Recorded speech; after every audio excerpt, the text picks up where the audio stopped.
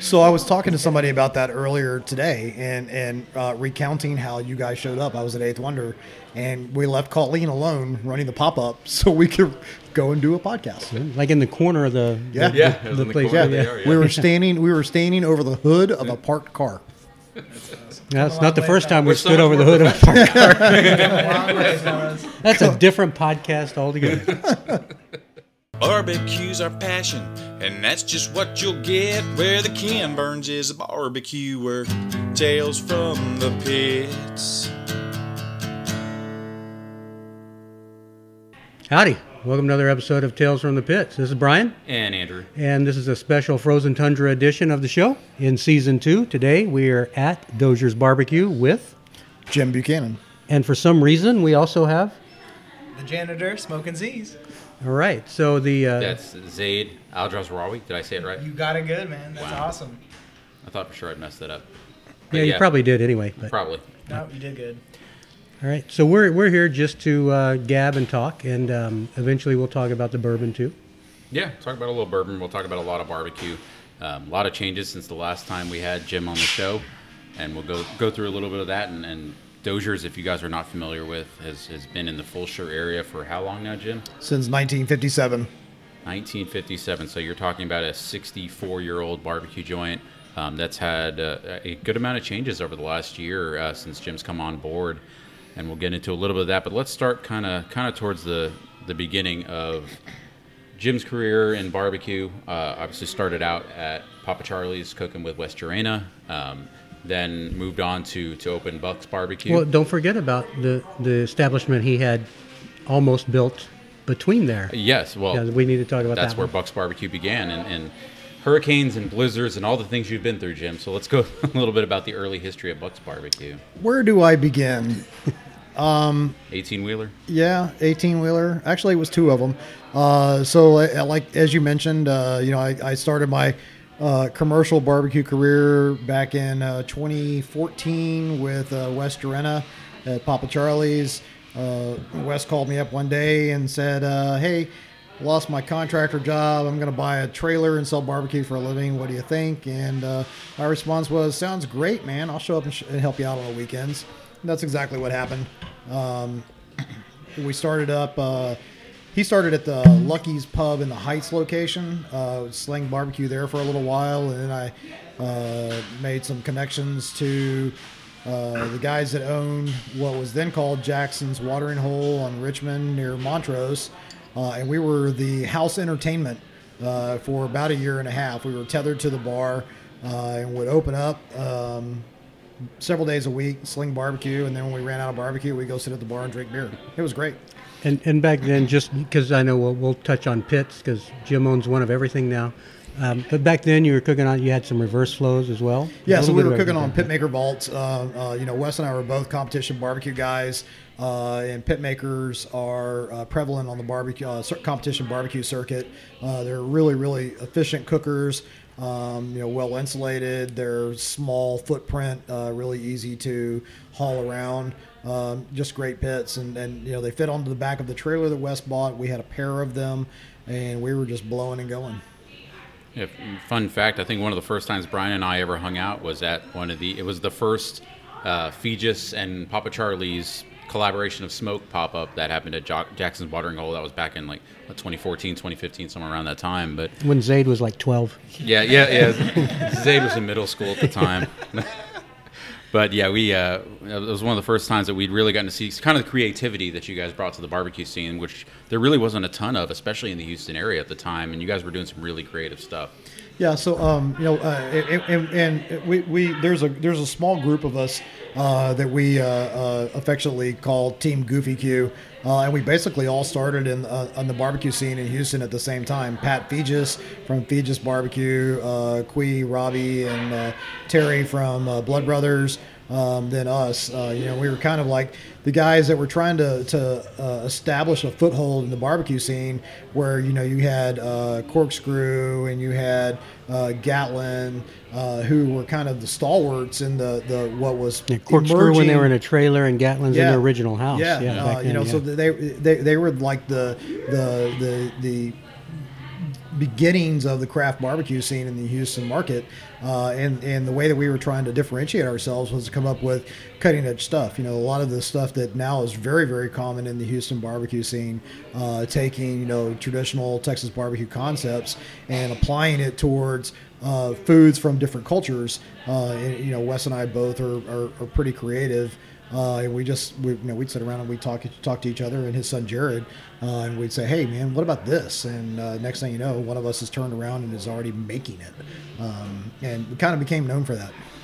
Yeah, and it was great, especially in Houston, which has such a wonderful, diverse food scene. To kind of incorporate a lot of that different culture into barbecue it's something that, like I said, it feels like second nature now because you see so much of it. But back in 2013, 14, 15, it was really the beginnings of it. The first seeds of it were starting to spring from what you guys were doing out there.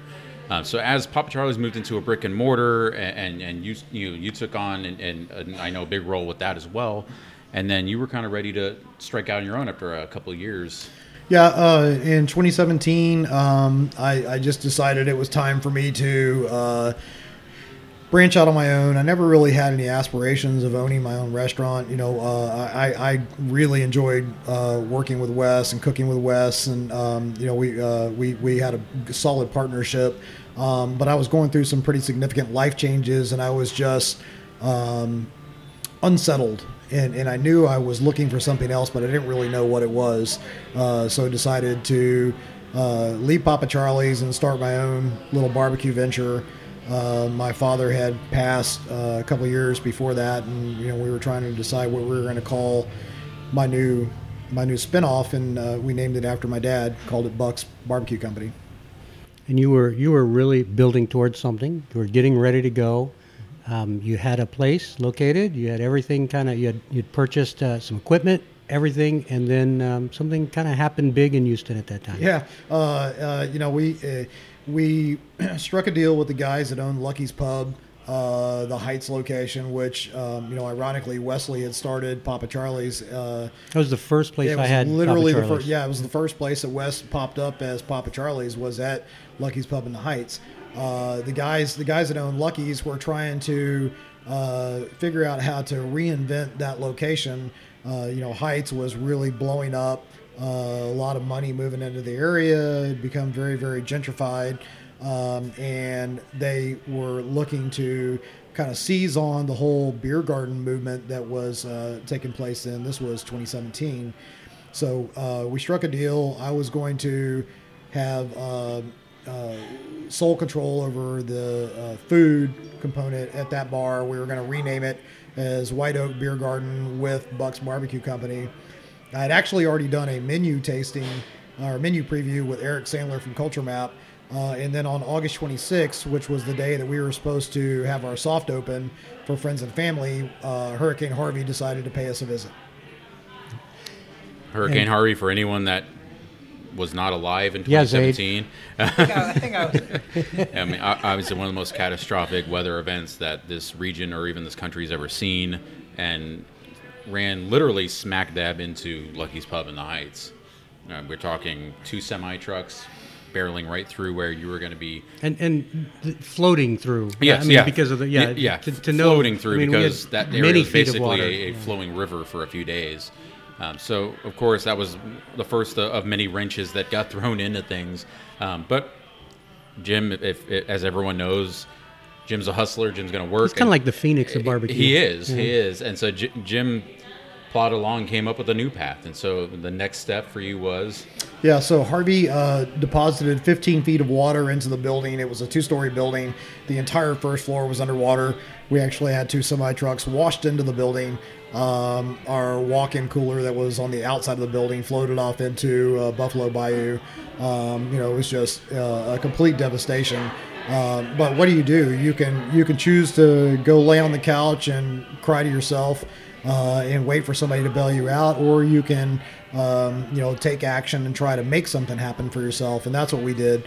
I had friends who were acquainted with the guys that owned Great Heights Brewing Company in Oak Forest. They had just opened their doors.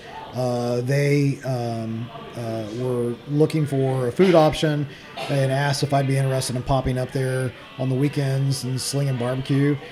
not something unfamiliar to me since I'd done it at Papa Charlie. So we bought a mobile trailer and started popping up at Great Heights. That led to We went out there with did. Russell and Brotherton. Yeah, you did. And, yeah. You guys came to see me. And We must kind of like this guy.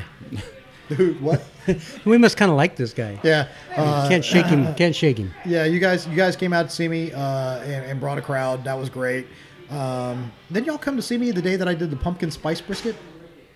Weren't y'all there that day? I think you were. I think so. I think you're right. Yeah. Sounds fair. I know there was Big Red ice cream there that Yeah, day. yeah, Big Red Ice Because Cream. it's literally the only time I've ever liked Big Red anything. Yeah. So we that was a great opportunity, to kind of establish a brand, sling some food, get people used to us. I happen to be friends with Ryan Soroka, one of the owners of Eighth Wonder Brewing. Ryan just showed up at Great Heights one day, and we were talking, and he said, you should really pop up at our spot. We get 1,500 people on Saturdays, and, it is a purely business decision. You look at just the numbers of it, and you say, well, this is an opportunity for me to generate some revenue and try to recover from the losses of Hurricane Harvey. And when we made the move to Eighth Wonder. And Eighth Wonder, just south of downtown. East. East downtown. East downtown. southeast, whatever. It's all the same. Southeast, whatever. Yeah. Yeah, so we were popping up at Eighth Wonder about the same time. I ran into an opportunity to pop up at Heights Beer Garden during Super Bowl. I think this was 2018. With the Ravens, right? Yeah, I don't remember who was playing. I was working, man. Zaid? I think it's right. Okay. We got to drag you in here, man. Yeah, I'm here. All right. Zayd's not really sure. We'll go with Ravens. So We'll eventually get to the Galveston portion. That's where Zayd comes we in. promise. that's Yeah, where we Zayd promise comes we'll in. get there. Zayd plays heavily in the Galveston portion. So I met the guys that run the Kirby Group that own Heights Beer Garden, specifically Steven Salazar, and he asked me if I'd be interested in popping up at some of their other spots. Introduced me to Brandon Silva, who's a culinary director for Kirby Group. Brandon and I talked several times. I ended up popping up at Holman Draft Hall down in Midtown on Friday night. So it was like I'd go to Eighth Wonder and pop up there, pack up everything, and then go to Holman Draft Hall and pop up there, and then break everything down. Then the next day I was back at Eighth Wonder, and then I was back at Holman Draft Hall in the afternoon. One of the things is that Jim is probably like 90 years old, but he looks about 30. And Thank you. You're incredibly active. Well preserved. Yes. Yes. I mean, one of the things very impressive. You'll know this as we continue to go on. I mean, your gumption. Look at that word. Your gumption there is outstanding. I mean, you really. It's not just a work ethic, right? But you're like I said, we talked about being a phoenix. You're just not going to give up. You're not going to let it go. Yeah, my military background taught me that you just keep putting one foot in front of the other until you get to the end, and that's basically the way I'm wired. I don't really have any quit in me, until I'm just faced with the ultimate realization that there is nothing else. Like and we'll talk about it at Galveston. There was nothing else. There was the end. There was no left or right or forward. It was just the end. So we just trudged along. Again, going back to the Lucky's Pub guys, they offered me an opportunity to pop up at their little bar in East Downtown called Lucky's Lodge. It's kind of a hunting concept, really tied in well with barbecue. They didn't really have a food option. So we went in residency at Lucky's Lodge and served barbecue there, lunch and dinner, 5 days a week. And then I was still popping up at Eighth Wonder, and I was still popping up at Holman Draft Hall, and it was a grind. And you were doing plated dishes. I mean, this wasn't just your standard, 2 meats, 3 sides. I mean, you were doing some really creative stuff, even when you were pulling double duty, going here, there, and everywhere. And I know that's one of the things that really impressed us. Like when we first saw you down at Lucky's and Ito's, we knew that the candle you were burning at both ends and the food that you were putting out was still so creative, and there was so much thought put into it. But going through with with what was going on at Lucky's and Edo and the creative stuff you were doing. You got some really good write-ups from Daniel Vaughn in Texas Monthly, and I know you got some pretty good attention for some of the creative stuff you were doing. Talk a little bit about a few of the things that kind of got highlighted when you were down at Lucky's. Yeah, so I was again, the goofy Q side of me. I'm always looking for a way to infuse smoked proteins into a dish from a different cultural background. When I was younger, I was an Army brat, and we lived in Greece for 3 years, and I was very fond of Greek food. One of my favorite dishes was a souvlaki, which is pita. It's basically pita bread with tzatziki sauce and some onions, and then a smoked protein. I thought, hey, let me do a riff on this, and let's do smoked pork butt, but chunk it, don't shred it. Make up a Greek yogurt sauce that has mint and like lemon zest in it. It's not really a tzatziki sauce. It's kind of a play on a classic Greek dish, but I'm making it my own. I did that with a number of other dishes. We were really Papa Charlie's. One of our most popular dishes was a bacon wrapped smoked meatloaf. Well, I did a bacon wrapped smoked meatloaf at Buck's. It wasn't the same as Papa Charlie's. I made it my own, but it became one of my more popular dishes, and I still do it to this day here. Those kinds of things. I did a banh mi with pork belly. I was doing gumbo, smoked hamburgers, Frito pies with brisket chili, which I actually am doing here at Dozier's today. Anything that I could come up with that was a one-off. Brisket lasagnas, brisket enchiladas, tacos of different flavors. Anything that I could think of that I could apply to a different cultural influence. That's what I was looking to do. And while you were there at Ace Wonder, you were doing pretty well, but it's not a long-term vision, right? I mean, Right. Obviously being essentially a pop-up there. What kind of led from that to the next endeavor? So we'd been looking for another permanent location ever since it became clear that we were not going to get back into the building in the Heights. And we looked far and wide at a time when the barbecue scene in Houston was absolutely blowing up. I had friends and guys who were providing a lot of counsel to me, and my investors who wanted me to stay inside the loops somewhere, the Heights, Garden Oaks, Oak Forest, areas with a high density of population, homes with a fair amount of disposable income. But the rents for commercial property had gone through the roof, and it just wasn't feasible. The barbecue business is something that doesn't have very good margins to begin with. And when you compound that by taking on a really, really heavy debt load for rent, it makes it almost impossible to really do well. So we looked, I literally far east side of town. I looked at Katy because I'm from Katy. Looked up north, looked in Tomball, looked down south towards Clear Lake. And then one day, a good friend of mine who is a commercial real estate broker specializing in the restaurant space, who had been helping me look for spaces, called me up and said, "Hey, where are you at?" I said, "I'm at Lucky's Lodge." And he said, "Great, I'll be there in 30 minutes. I just found your spot." He showed up, told me about this deal. He had just signed up to represent the owners of an existing restaurant down on Galveston Island. And we started talking about it. And I said, you know what? Galveston makes sense. There's barbecue, but there's not really the type of barbecue that I do. I mean, really, Leon's Finest was one of the more popular, well-known ones, but that was about it at the time. Yeah, so Leon's, Leon's is the only place on Galveston Island that had ever been mentioned in Texas Monthly until we got down there. And I'm not, tooting my own horn, but, when we got down there, I knew Daniel would come visit us. And when he did, he visited several places down in Galveston. But up until then, Leon's was the only place that had actually been really reviewed by Texas Monthly. There were a couple of other places on the island that were very popular amongst the locals, but again, there was nothing like the kind of barbecue that I did. Yeah, it was Galveston is not an area that we spent a whole lot of time going down to for barbecue, just because there wasn't a whole lot there for a very long time. And there were the well-established old school places, but as far as any sort of modern craft barbecue sort of scene, it just didn't exist down that way until you got there.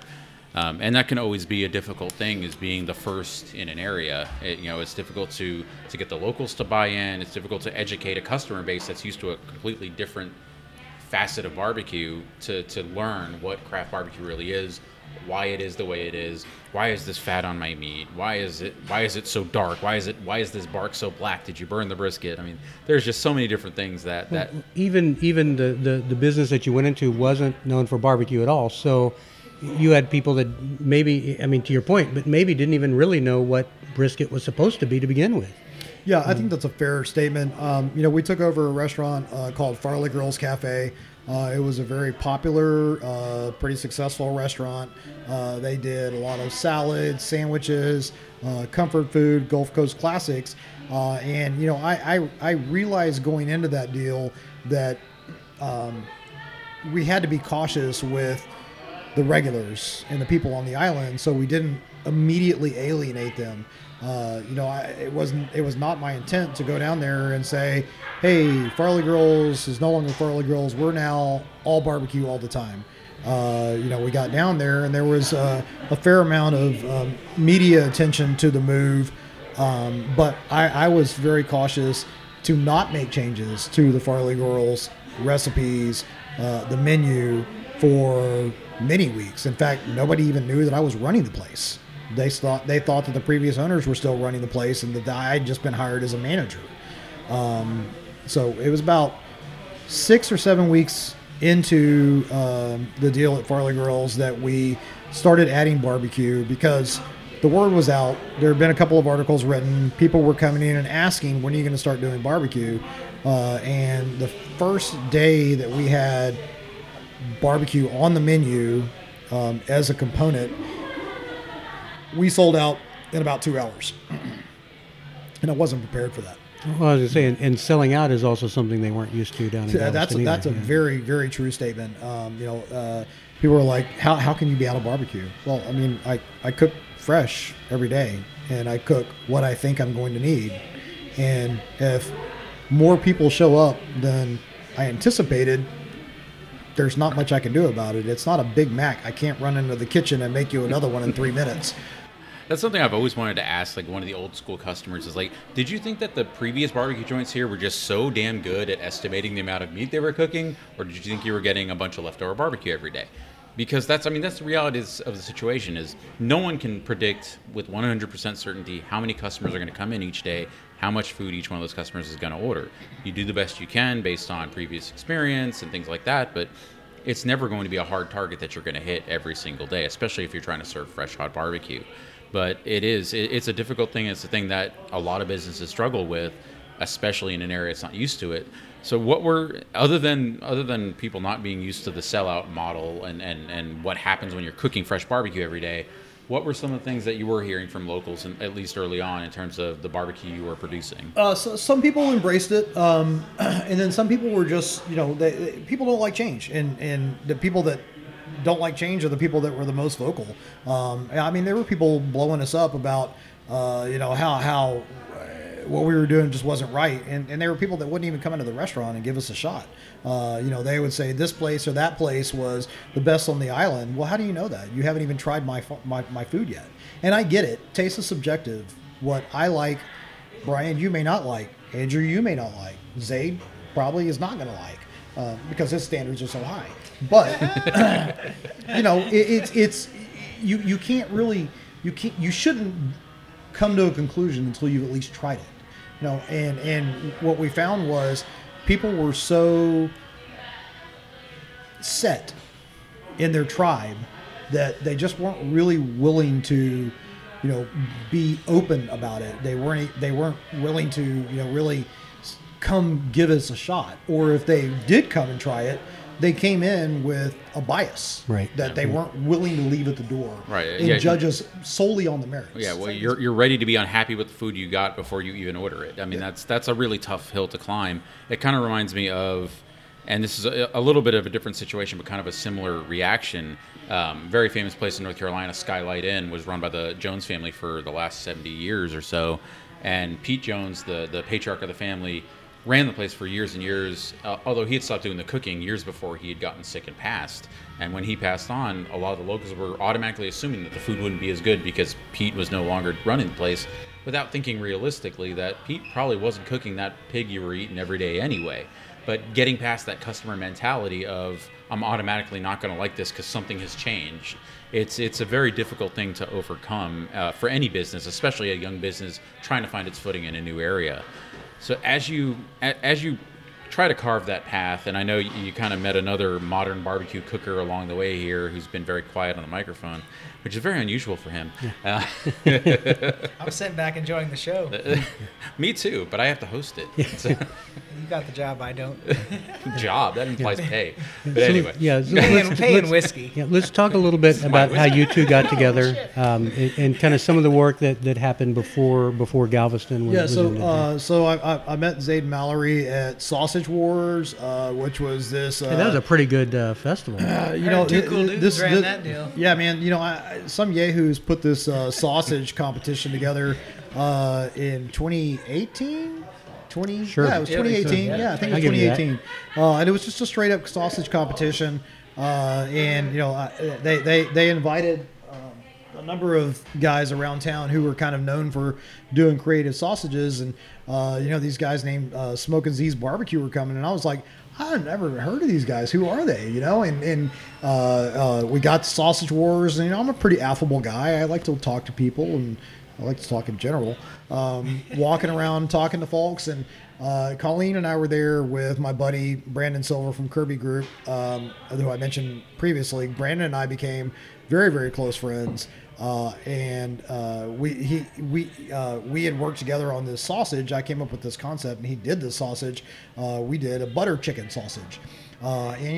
We're standing there handing out samples, and Zaid and Mallory walk up, and they're like, "Hey, we're Zaid Mallory from Smokin' Z's," and He probably said it just like yeah, that too. they really did. No, they actually really did. Actually, Mallory did. Mallory was like, "Hey, where's Zaid Mallory from?" I'm a little surprised Zaid actually introduced himself, because apparently Zaid had met us like 50 times before actually saying hello to us. Yeah. So I got a good eye. So they came by and introduced themselves, and we chatted them up for a while, and they tried our stuff, and we went by and tried their stuff, and holy shit, that Nacho Madre sausage was delicious. I mean, I was like blown away, and I was right next to the guy from Tejas and their chili relleno sausage, which is like pretty much the standard. Yeah, and I'm not going to brag too much, but the sausage at that festival was phenomenal. Oh, it was really good. It was amazing. Yeah. I mean, what people brought their game. This wasn't a festival where people just tried to dish something out and get it over with. This was a festival where people were competing. Yeah, And We it were was all great. coming for the golden wiener. Yeah. And when Zaid says we all, Zaid's talking about him and his group of 100 fanboys that came with him. I told them not to wear the shirts. All right, I told them not to wear the shirts. So we met him at Sausage Wars, and at that point in time, the Galveston deal had not been hatched. They were cool people, and we're like, hey, we'd really like to hang out with them, but in the barbecue world, we all work the same days, and it's like impossible for us to go see each other because, again, we all work the same days. You can't decide you're just going to close up shop because you want to go hang out with somebody. It just doesn't work that way. Except for this weekend. Right, except for this weekend. Well, it's cold. It's cold out. It's cold outside, and some people can't work in the cold. I mean, I'm not pointing fingers, but It's Smokin' Z, not Frigid Z, okay? Smokin' Z's. So it's funny. We're all wearing winter clothing, and Zaid's wearing a short sleeve T-shirt. But Bam. Whatever. Prepared for the weekend, people. So and then the Galveston deal got hatched, and Colleen and I were going to the island to go watch a service on a Saturday during Saturday brunch to kind of see what was going on. And while we were down there, I was like, hey, I bet Zaid and Mallory popped up and serving food. Let's go see them. And we did. We just popped in. Of course, I didn't tell them that we were down in Galveston looking at a deal because we didn't know if the deal was going to happen or not. But we got food, and we sat down and chatted with them. And Colleen and I left, and we're like, those are our kind of people. They're really good just kids. They're good. They're good people. Long story short, I ended up down in Galveston at Buck's Barbecue Company, and we would occasionally get together and have cocktails with Z and Mallory. And I one day was in way over my head. With the demand for barbecue stuff had really ramped up, and I pinged Zaid and said, "Hey man, are you like during the first part of the week, are you available? You'd be willing to come help me out? You know, I can throw you a little cash here or there. And he said, yeah. So Zaid came down and was working with us at Bucks on the island. Well, and you'd just gotten past some health department regulations, rigmarole shenanigans. Let's just say that it was a torturous process. Correct. And it's one of the things that we've talked about before. I mean, for people that want to get into this business, you really can't overestimate the amount of time it's going to take to get past these rules and regulations, and how they're very individualistic. I mean, and we've talked to many people, even in large cities, where one person will come out and they'll say one thing, and the next person will come out and say something completely different. So there was a little bit of an opportunity at that time for Zaid to come and help. So he helped out for a while, and how are things going then? Oh yeah, man, we were rocking and rolling, and then we got into the off season. I'm not a particularly bright guy, but I mean I'm smart enough to kind of get by. And this deal in Galveston looked really, really good, and I didn't even think about the fact that hey, Galveston's a tourist island, and when there's no tourists, there's not a whole lot of opportunity to do business. And Farley Girls was pretty close to the cruise ship terminal as well, so that some of that business drove from the cruise ship terminal. Some. Well, so Farley Girls was located right across the street from University of Texas Medical Branch, and a huge chunk of the business during the week was from UTMB. UTMB had started a campus improvement project that I didn't really understand the scope of when we went down there. And they actually started construction on the main street that provided access for pedestrians from UTMB, from the center of the campus over to Farley Girls. And it was a huge impediment. I mean, folks are like, well, it's too hard to get over there. I only have 1 hour. And they literally had 1 hour. From the time they clocked out until the time they had to clock back in, they had 1 hour that they had to go eat. And if they have to go 10 minutes out of their way to get there, right, and 10 minutes out of their way to get back, it really cuts into their time, especially when you're going to a restaurant that's really busy and you're looking at 20-minute wait times. And obviously that's just one of the million things that can go right and wrong in a restaurant. Is anything from the road construction that you have no control over, road expansion, which I know has been an issue in East Downtown for pending doom for years, 45 expansion, things like that. So I mean, all these things that small businesses have no control over, but have huge impacts on the bottom line of an already thin margin.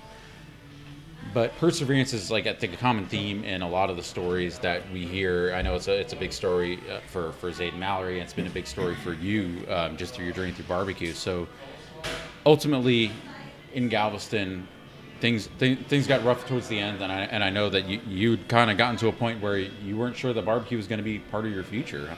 Yeah, we suffered through the winter months.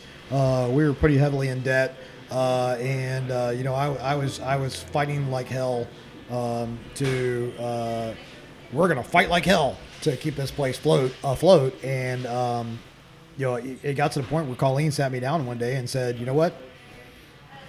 It's time.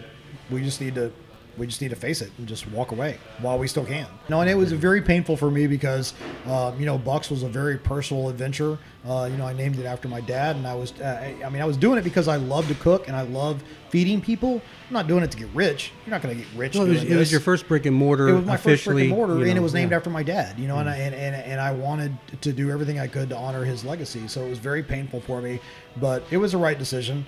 And January 13th of 2020, we pulled the plug and said, you know what, enough is enough. And ultimately, I mean, obviously, none of us had any idea what was coming over the next couple of months in the world. But, you can always look at best laid plans. If you had tried to persevere, imagine what you could have gone through with COVID down there as well. So things happen for a reason. You thought you might have been out of the barbecue game, but... It's interesting, too, because, you went through this with the original location that you were thinking about in the Heights. Now you're in there. COVID's around us now. I mean, let's just be very frank with our audience. I mean, there's a lot of depression that can hit in at that point, right? And what was impressive with what you did is that you seeked out, you found a place, you found a location, you found something that you could interject yourself into and be part of. I think they more sought him out. Yeah, well, I heard but they were They had to chasing hunt him down. Yeah, exactly. Yeah. So, to your point, depression is a very real thing in a lot of industries, particularly so in the food and beverage industry. I struggled with keeping my head up, but I was surrounded by people who were intent on keeping me moving forward. My wife, among others, and we just trudged along. I wasn't sure what I was going to do. I was reeling. Wasn't sure I wanted to stay in the industry. I had a corporate background. I thought perhaps I'd just go back to corporate America and just suck it up and take a salary and move on with my life. And then my phone started ringing, and it was the guys that own Dozier's Barbecue here in Fulshear, Texas. And very candidly, I did not call them back, not as a sign of disrespect, just because I was reeling and probably a little depressed, and not sure that I wanted to continue working in the barbecue scene. After a few weeks, I finally answered the phone. I had a very positive and healthy conversation, almost an hour-long conversation with one of the owners. And it's just, when you talk to somebody and you can just tell, you see things the same way. I mean, like, I'd never met this guy before. I'd never had a conversation with him before, but I could literally almost finish his sentences. It was just serendipity. And that's cliche, but that's really what it was. I'm from Katy. I went to Katy High School. I was familiar with Dozier's. It was a conversation I was kind of excited about. They asked me to come out and meet with them, and I came out and saw what was going on, the scope of the operation here, and I walked away and I was like, you know what, this is something I'm actually pretty excited about, and I could really get behind it. And one of the things with Dozier's is it had such a history and such a solid foundation in this community, but for many, many years, that you weren't being asked to come in here and reinvent the place. You were being asked to come in here and add your influence, add your knowledge and your skills in barbecue, and kind of bring an operation that's already well established into the modern times a little bit. And so talk a little bit about kind of how that process went for you. And I know you had a lot of freedom to really change things, not reinvent things, but just expand and evolve things for Dozier's. Yeah. When I accepted the position here, well, actually before that, when I met with both of the owners, Jim Cummins and Steve Bauer, here at the store, we talked about their vision. They asked me what I would see, or how I saw things, what I could see as the future of Dozier's. And one of the biggest things for me is, we're sitting inside of this store right now. This location has been in business in this spot since 1969. You could literally feel the tradition. It's interesting. Right behind us, there's a group of hunters. They're wearing hunter orange, right? There's a lot of people that have been coming here for a long time. Yeah, you can literally feel the tradition here. And as we sat here and discussed my kind of vision for how to bring Dozier's into the new era of Texas barbecue, the biggest thing for me was, hey, look, we've got something here that has a following and it has a place in history. Let's not forget that, and let's not run away from it. Let's embrace it and try to build on it. When you guys came to see me back in March of last year, right after I started here, we had a conversation pretty similar to this, and Brian, you threw this phrase out, evolution, not revolution, and I was like, absolutely. And we've embraced that. That's what we're doing. We're trying to evolve Dozier's into the modern era without forsaking everything that Dozier's means from a historical standpoint. And we're not trying to reinvent the wheel. We're just trying to make the wheel roll a little more smoothly. I mean, you're still a full-on meat market. You still do wild games, wild game processing. Oh, yeah. And a lot of that is still key to the business itself. Yeah, yeah. So as part of the strategy of evolving Dozers, we're a grocery store, we're a meat market, we're a wild game processing plant, and we're a barbecue restaurant. And trying to build all of those things together and make it or position it so that it appeals to the residents in Fulshear. I've got a big H-E-B 5 miles down the road. I have a Walmart Supercenter 5 miles down the road. There's a Kroger 6 miles down the road. There's another H-E-B that's about 6 miles away, and they're building another one 3 miles away. We can't be a convenience grocery store, because if we choose that path, we're not going to survive. So what we're trying to do is we're trying to build more of a specialty grocery section. And I want to say it's not specialty in artisan pickles and Although there are artisan pickles. yeah, here. yes. I mean, but it's not that hoity-toity hipster. What I really like about this is it still pulls in that genuine originality of what Dozers is. Right. There's Bright and Early Coffee. I don't know if you know about Bright and Early Coffee, but I mean, it's not super hipster stuff. And I love that. I'm buying some today. So we're trying to focus on locally made products. And I don't mean necessarily Fulshear, because Fulshear's a really small community. There's not a whole lot that you can buy here in Fulshear, although we do get our honey from a guy in Richmond, Texas, just a few miles away. For example, we use 44 Farms beef in our meat market. It's the only beef that I buy. It's from 44 Farms in Cameron, Texas. It's all Texas raised. It's all Texas bred. It's Texas slaughtered and Texas processed. It's a high quality Angus beef. It costs a little bit more than the beef that you can buy at H-E-B, but it's a higher quality. And again, there's that convenience factor. We've brought in products like Yellowbird sauces out of Austin, Texas. We've brought in Fogo charcoal. We've brought in Bernie brand hot sauces. I saw Bernie brand. From here in Houston. We brought in Texas Pickle Company from down in Sugar Land. Shout out to Tom. Hi, Tom. Yeah. Let's go, Tom. You're welcome, Tom. So these are just examples of what we're trying to do with the grocery section. We just completed a pretty large patio project here at Dozers, 2,200 square feet of patio space. That combined with our outdoor picnic area. Pro level patio. PLP.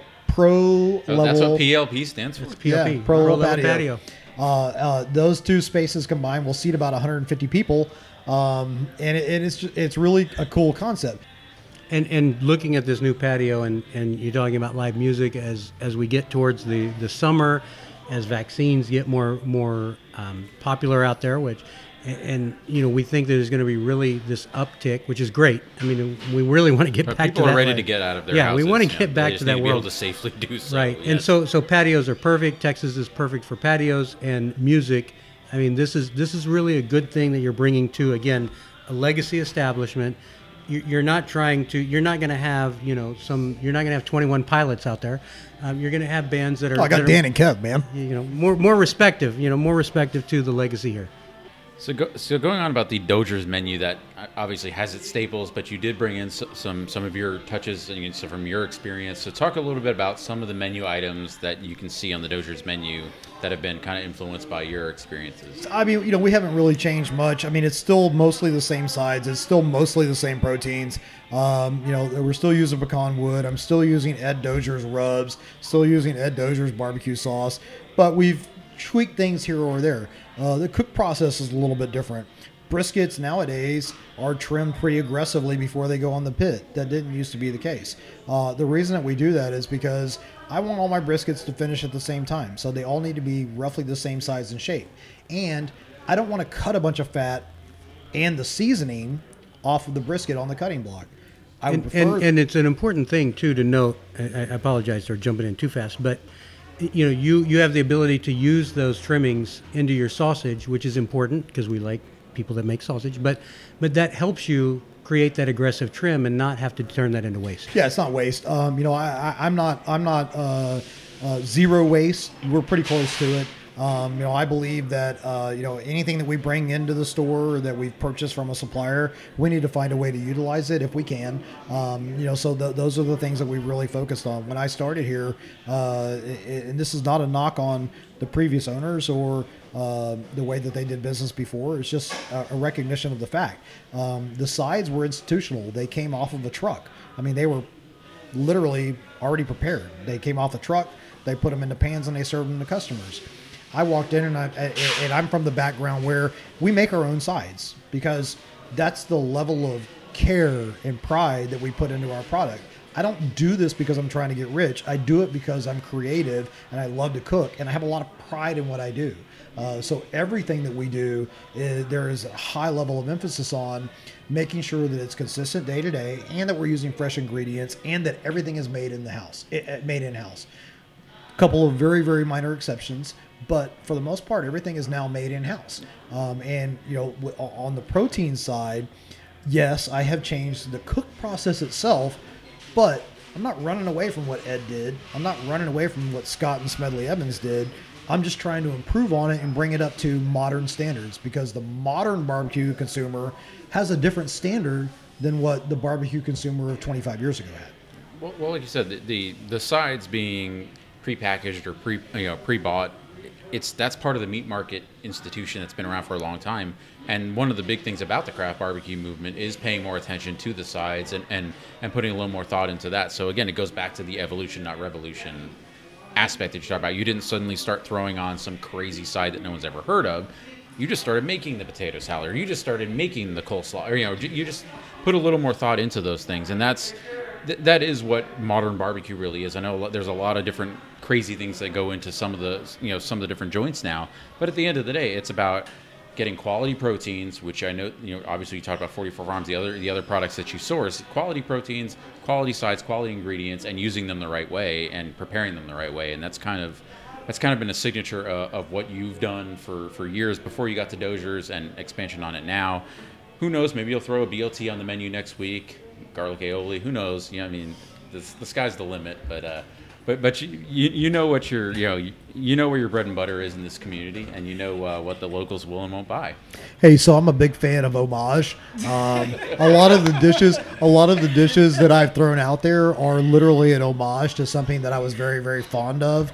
From my previous life. Some of my really, really good friends have a BLT that's kind of one of their signature dishes, and you can bet your ass there will be a BLT up here at Dozier's at one point. Can you call it a BLZ just to really? There we go. It's perfect. And when it happens, I will properly attribute the source of the inspiration, because that's how I roll.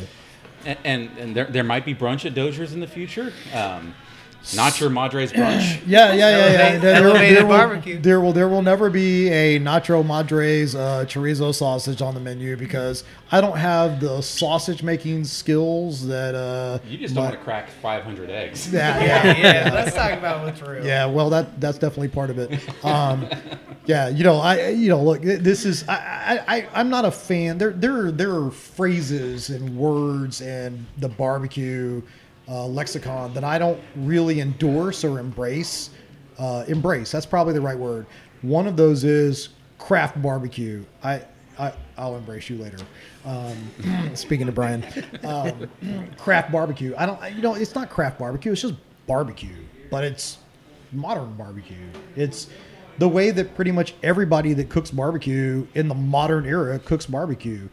People say there are people here that are very accusatory about the changes that I've made at Dozier's. They're like, "Oh, you've ruined what Ed Dozier used to do." Hey, look, here's the reality of it. The reality of it is everything changes.